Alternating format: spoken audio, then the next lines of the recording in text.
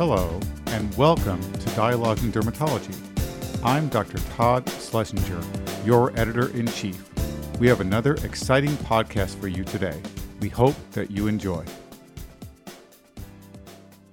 This episode of Dialogues in Dermatology has been sponsored by Almirall. Hello, welcome to Dialogues in Dermatology. My name is Harrison Nguyen, and I am a fellow in micrographic surgery and dermatologic oncology at the University of Pennsylvania. I'm joined today by Dr. Stephen Tearing to discuss actinic keratoses. Dr. Tearing is a clinical professor of dermatology at the University of Texas Medical School and the medical director of the Center of Clinical Studies. He has published nearly 1,000 research articles, if not more, and has completed over 300 clinical trials as a principal investigator. Welcome to Dialogues in Dermatology, Dr. Tearing. Thank you. It's indeed an honor to be on Dialogues in Dermatology and to be interviewed by Dr. Nguyen. So let's first talk about the well-known, established therapies: liquid nitrogen, 5-fluorouracil, diclofenac, ingenol mebutate, and PDT, photodynamic therapy. Could you tell the listeners about some of these therapies that you like and that you use clinically, perhaps why you like them, and perhaps what their weaknesses are in terms of their deployment for treating a case? Well, absolutely. As Dr. Nguyen said, there are many choices in treatment. Now, of course, the majority of the people we see are people who are familiar with some type of treatment. And if they have one AK and ever been to not just a dermatologist, maybe they went to their primary care physician and met their friendly liquid nitrogen. Well, of course, I have to explain, if they've never had it, that they're going to get frostbite, which, of course, you would never meet anybody with frostbite in South Texas unless you went to the northern part of the country in the wintertime. So I said this is going to be something that you have to be ready for because this is the coldest you've ever felt in your life. And, of course, that's what is used as a treating method for individual AKs. Now, of course, all of the other things that Dr. Nguyen just mentioned are beyond liquid nitrogen, but doesn't have to be exclusive of liquid nitrogen. Now, I do want to digress a moment and mention that everything that I've said thus far and everything I'm going to say is very well summarized in the Journal of the American Academy of Dermatology in the position statement that was published back in April of 2021. And just for the listeners, so they can read the details far beyond anything we have time for at the moment.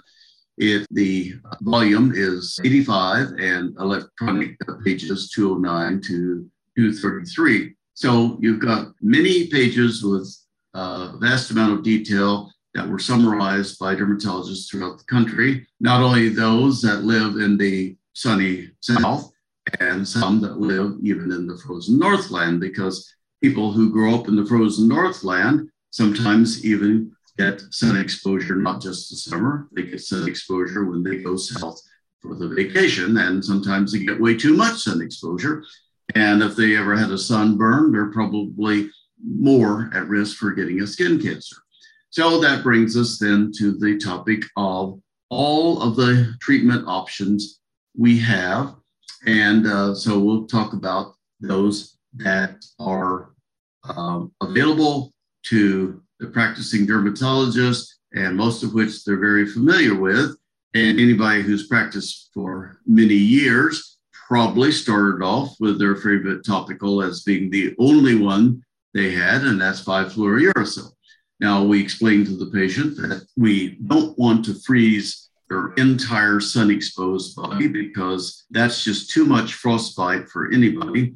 And we really know two things. The patient isn't going to tolerate a large number of actinic keratosis being frozen because it's somewhat painful. Some patients more than others, but not too many patients like liquid nitrogen.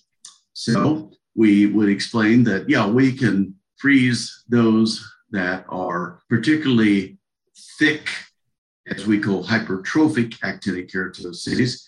The thicker they are, the less likely they're going to go away with a cream or other modality. So I do favor freezing the thicker ones. Of course, if it's very hypertrophic and it's been frozen before, and that's a good candidate for a biopsy right there. Now, of course, if it is something beyond just a hypertrophic AK, it may be a cutaneous horn, because patients sometimes come in and say, I'm growing horns. Well, indeed, that is a dermatological term. So what do cutaneous horns often have at the surface of that horn as perhaps a squamous cell carcinoma? So cutaneous horns probably aren't going to go away with any freezing or any cream. They need to be biopsied, in my opinion, just like hypertrophic AKs, particularly hypertrophic AKs that didn't go away with the previous freeze. So let's say that all of us are going to start off, if the patient comes in with just a few AKs with liquid nitrogen. But again, we know two things. Patients aren't going to tolerate a extremely large number of AKs being frozen, and the dermatologist isn't going to get paid for more than 15 a day in one session. So we have two limitations, one for the dermatologist, one for the patient. But that doesn't mean we can't use liquid nitrogen as our first line of treatment, but we don't have to stop there. So we tell the patient, okay, this hopefully we'll get rid of it. If it doesn't, if it's still there in a month and come back, we'll probably have to biopsy it, if not refreeze it. And that means that we don't get 100% success. If I freeze 20 AKs, I can't guarantee you that all 20 of them are going to go away. But I guarantee you one thing, they're going to look worse before they look better. So be prepared for that part. And then if they are willing to put up with the erythema 2 minutes later, the possibility of little vesicles as a result of freezing and the general looking worse before they look better, then we would freeze all of them if it's a few, or the most hyperkeratotic ones if they are several, and then choose field therapy for the remaining ones. Now, field therapy is something that, of course, is often spoken of in the literature as monotherapy. It's not because we all use monotherapy versus individual AK therapy with liquid nitrogen. And of course, there is the alternative, which is somewhat more expensive. That is to use a laser to get rid of them. But again, most of us don't expect that we're going to get reimbursed to use a laser on AK. So we use liquid nitrogen as a cytodestructive method, which of course is going to freeze anything in its path, as we tell to the patients. So if the patient has had liquid nitrogen before, or has a very, very large number of AKs, that's time for field therapy. Now, field therapy has overwhelmingly been studied as monotherapy. There's a limited number of studies in combination.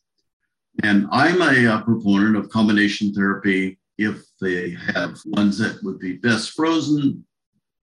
And field therapy, as I explained to the patients, is something that can be applied to the less obvious ones, because everything that we see on the surface, or we feel, if it's too subtle to see even under magnification, needs to be treated, but that's not the whole picture. Every AK we consider the tip of the iceberg. There is actinic damage where we can't see or feel an AK. So how do we address that? Because it's just an AK under the surface, just incubating, so to speak. And that's where field therapy comes in. So what are the limitations of field therapy in general, before we get the specific ones, is that most of the publications look at 25 square centimeters treated over a certain amount of time. And then the patient comes back for evaluation, not only for clearance, but the important continuation is to follow them up for recurrences. Now, in a study where you've gotten photographic proof and maybe even some other diagrams that the 25 square centimeters was exactly one place or another on the person's scalp, or on the balding, well, particularly the balding scalp of a senior citizen. And so that is studies, real life is, no one wants 25 square centimeters to turn red for several weeks and be irritated just to have the adjacent 25 square centimeters treated next. And so sometimes the package insert based upon the FDA approval will say treat these 25 square centimeters. So that's where we deviated a bit from what's in the package insert, because no one wants to spend months and months and months treating 25 square centimeters at a time. So field therapy means the entire field of actinic damage. And so that means we have to go a bit beyond what's in the package insert for most of these medications. And so we tell them that with any effective field therapy, we have a similar shortcoming to using cryotherapy, and that is it's going to look worse before it looks better. So if it doesn't, then, it's probably not very effective. And if it does, then the patients often come back and say, you didn't tell me it's going to look this bad. It looks like I've gotten the worst sunburn I've had in my life, or is it infected, or various questions that are rarely the case. And of course, we have to, quote unquote, hold the patient's hand to get him or her through field therapy. And so then that brings us to the question of which field therapy. Returning to the first one available to us, as many of us in our practice for many years learned about 5-fluorouracil in our residencies. And so we have many choices on 5-fluorouracil preparations, and the choices of duration of frequency, or do we do it once a day or more often? Most people don't tolerate more than once a day. So those that can put up with twice a day might have a shorter duration. But of course, the published studies going back over the last couple of decades, particularly pointing out those because they're larger and better controlled, are that they went anywhere from 1 week to 2 weeks to an entire 28 days. And of course, got increasing efficacy, but concomitantly increasing irritation on the patient's skin, and makes it very difficult for the patient to tolerate. But it does work. Now, of course, we're not going to say which one is best, because there is not an even playing field between those that are available in the generic form, which is much easier to get with on someone who has Medicare. And therefore, since we're dealing with a high percentage of the Medicare population who have difficulty getting anything with a brand name covered, then of course, 5-fluorouracil has been the gold standard for field therapy for many decades. But in the last couple of decades, there has been another choice, and that is imiquimod. Now, imiquimod, of course, was originally marketed under its brand name, and then it became generic. And fortunately for the patient, it's covered by the vast majority of insurances, even Medicare. Of course, I always say imiquimod, even though some people might recognize its brand name, which I'm not going to see on Dialogues in Dermatology, because it's only available in the 5% form generically. There were less concentrated forms available under another brand name, but they would never be covered for everyone like 5% imiquimod is. What's the limitation of imiquimod versus the 5-fluorouracil is it comes in very inconvenient packets. Now, these little packets that I tell the patient you're going to get a bunch of little packets that look like the little packets of ketchup or mustard or ever what at the fast food joint. Well, there is no choice for a large tube of imiquimod simply because that's the way it was FDA approved, and even the generics are only going to be available in these packets that always say one-time use. Well, I'm not a strong believer in one-time use, because if this patient doesn't need the entire packet, which I always tell them put a light layer, because otherwise they're just wasting it, then the packet, if it contains a drop of the cream, If they can squeeze that drop out the next night, then why not? Because it's still going to be effective. So I tell them that it's not like milk. It's not going to go bad on the counter overnight. So if they can get past the limitation of the little packets, it has efficacy approaching that of 5-fluorouracil. In some studies better, some studies not.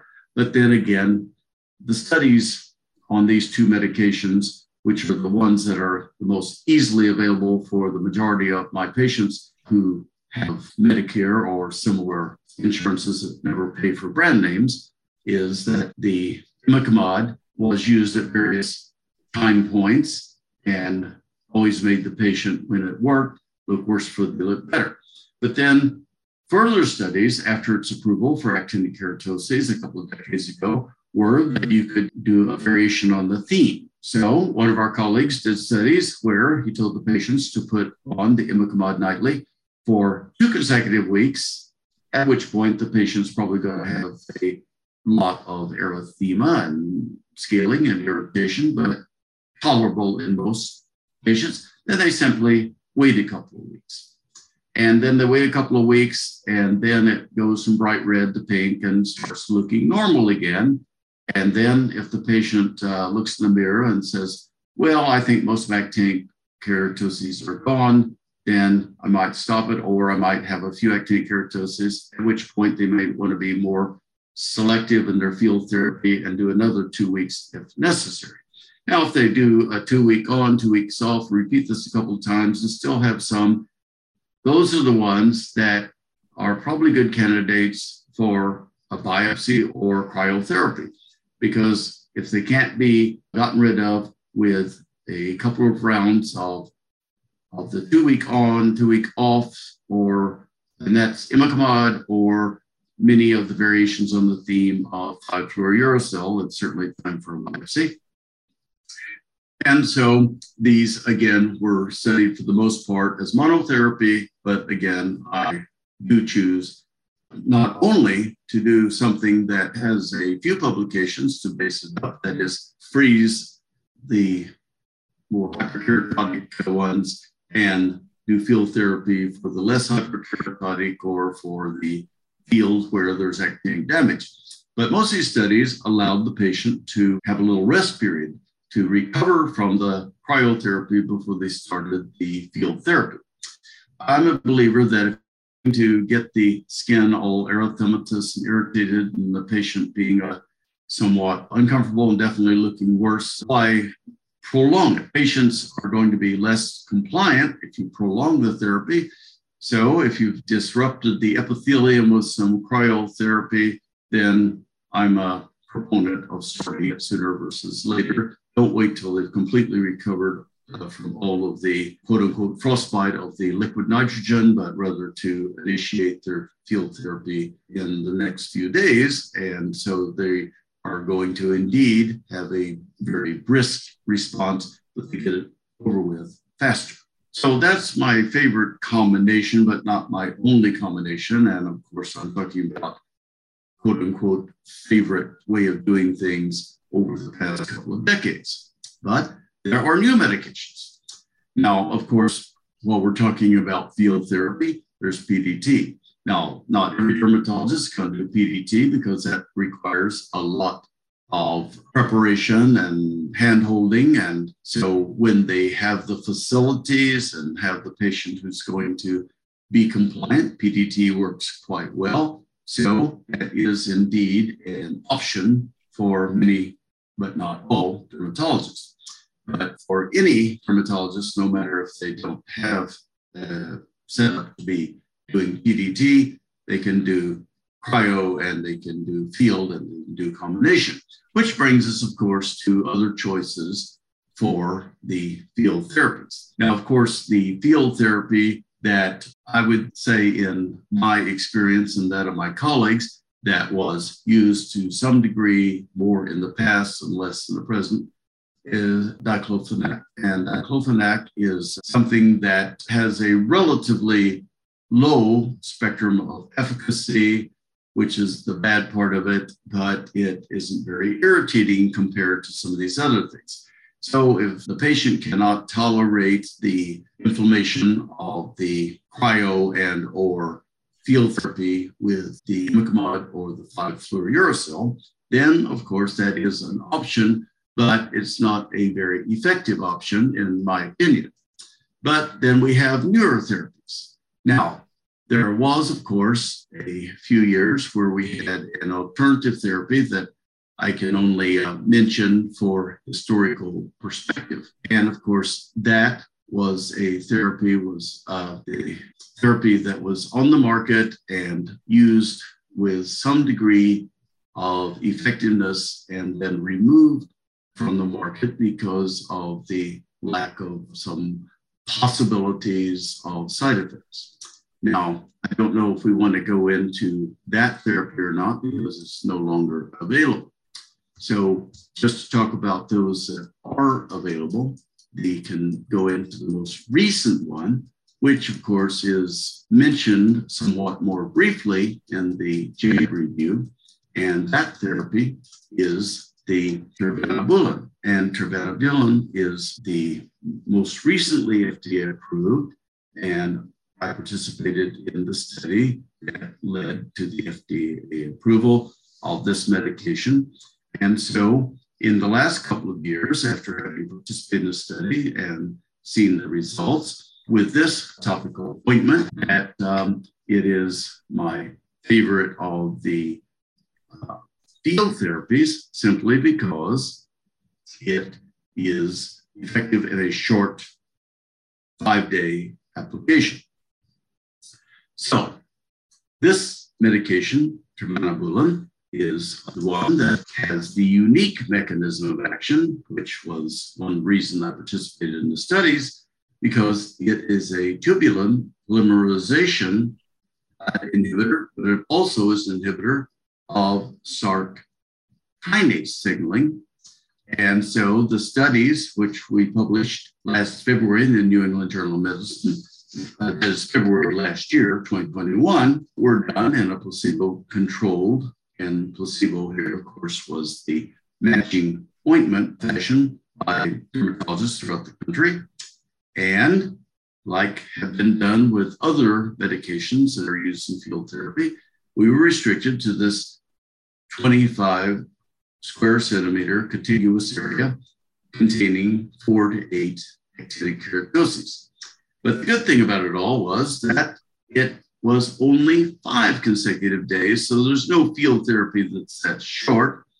And because it's only 5 days, by the time they start getting any erythema or irritation on their skin, and 5 days is up, and so they've completed the therapy. So we had a very high rate of compliance because there was no reason not to be compliant when there was minimal local irritation, and when it happened, it usually was happening after the 5th day of application anyway. So the results of the studies that led to the FDA approval that were in that article in the New England Journal of Medicine is a complete clearance in the first trial, occurred in 44% of the patients. And of course, in the vehicles, there were only a very low percentage of 5% that cleared. And so why would anything clear with the vehicle? Well, that undoubtedly was the spontaneous regression. And the patients tolerated the erythema, which was seen in 91% of the patients, and the flaking or scaling at 82%. But flaking and scaling of actinic keratosis is actually a good thing. And of course, they had a little bit of discomfort that they would call pain, but this was very, very mild pain in 10%, and itching or pruritus in 9%, all of which resolved within a week or two after they put the 5th application on. So the conclusion of this trial is that the 1% ointment applied once daily or once nightly for 5 consecutive nights was superior to the vehicle for the treatment of AKs, not only at the 2-month evaluation, but was associated with only very mild, local, and transient skin reactions. And of course, the other important question on any treatment is the recurrence rate. And so this is certainly something that led to not only the approval, but led to usage. But again, where are the limitations? Well, the limitations there are that it's only available as a brand name.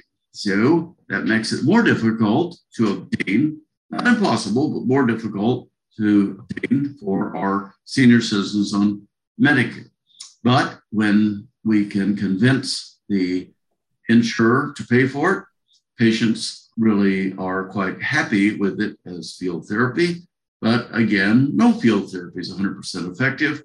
So indeed, I often use this medication as field therapy in combination with the liquid nitrogen. And so the terbinafulin is now my field therapy of choice when I can get it for my patients. So I tell them that, of course, this is effective as monotherapy or more effective as combination therapy.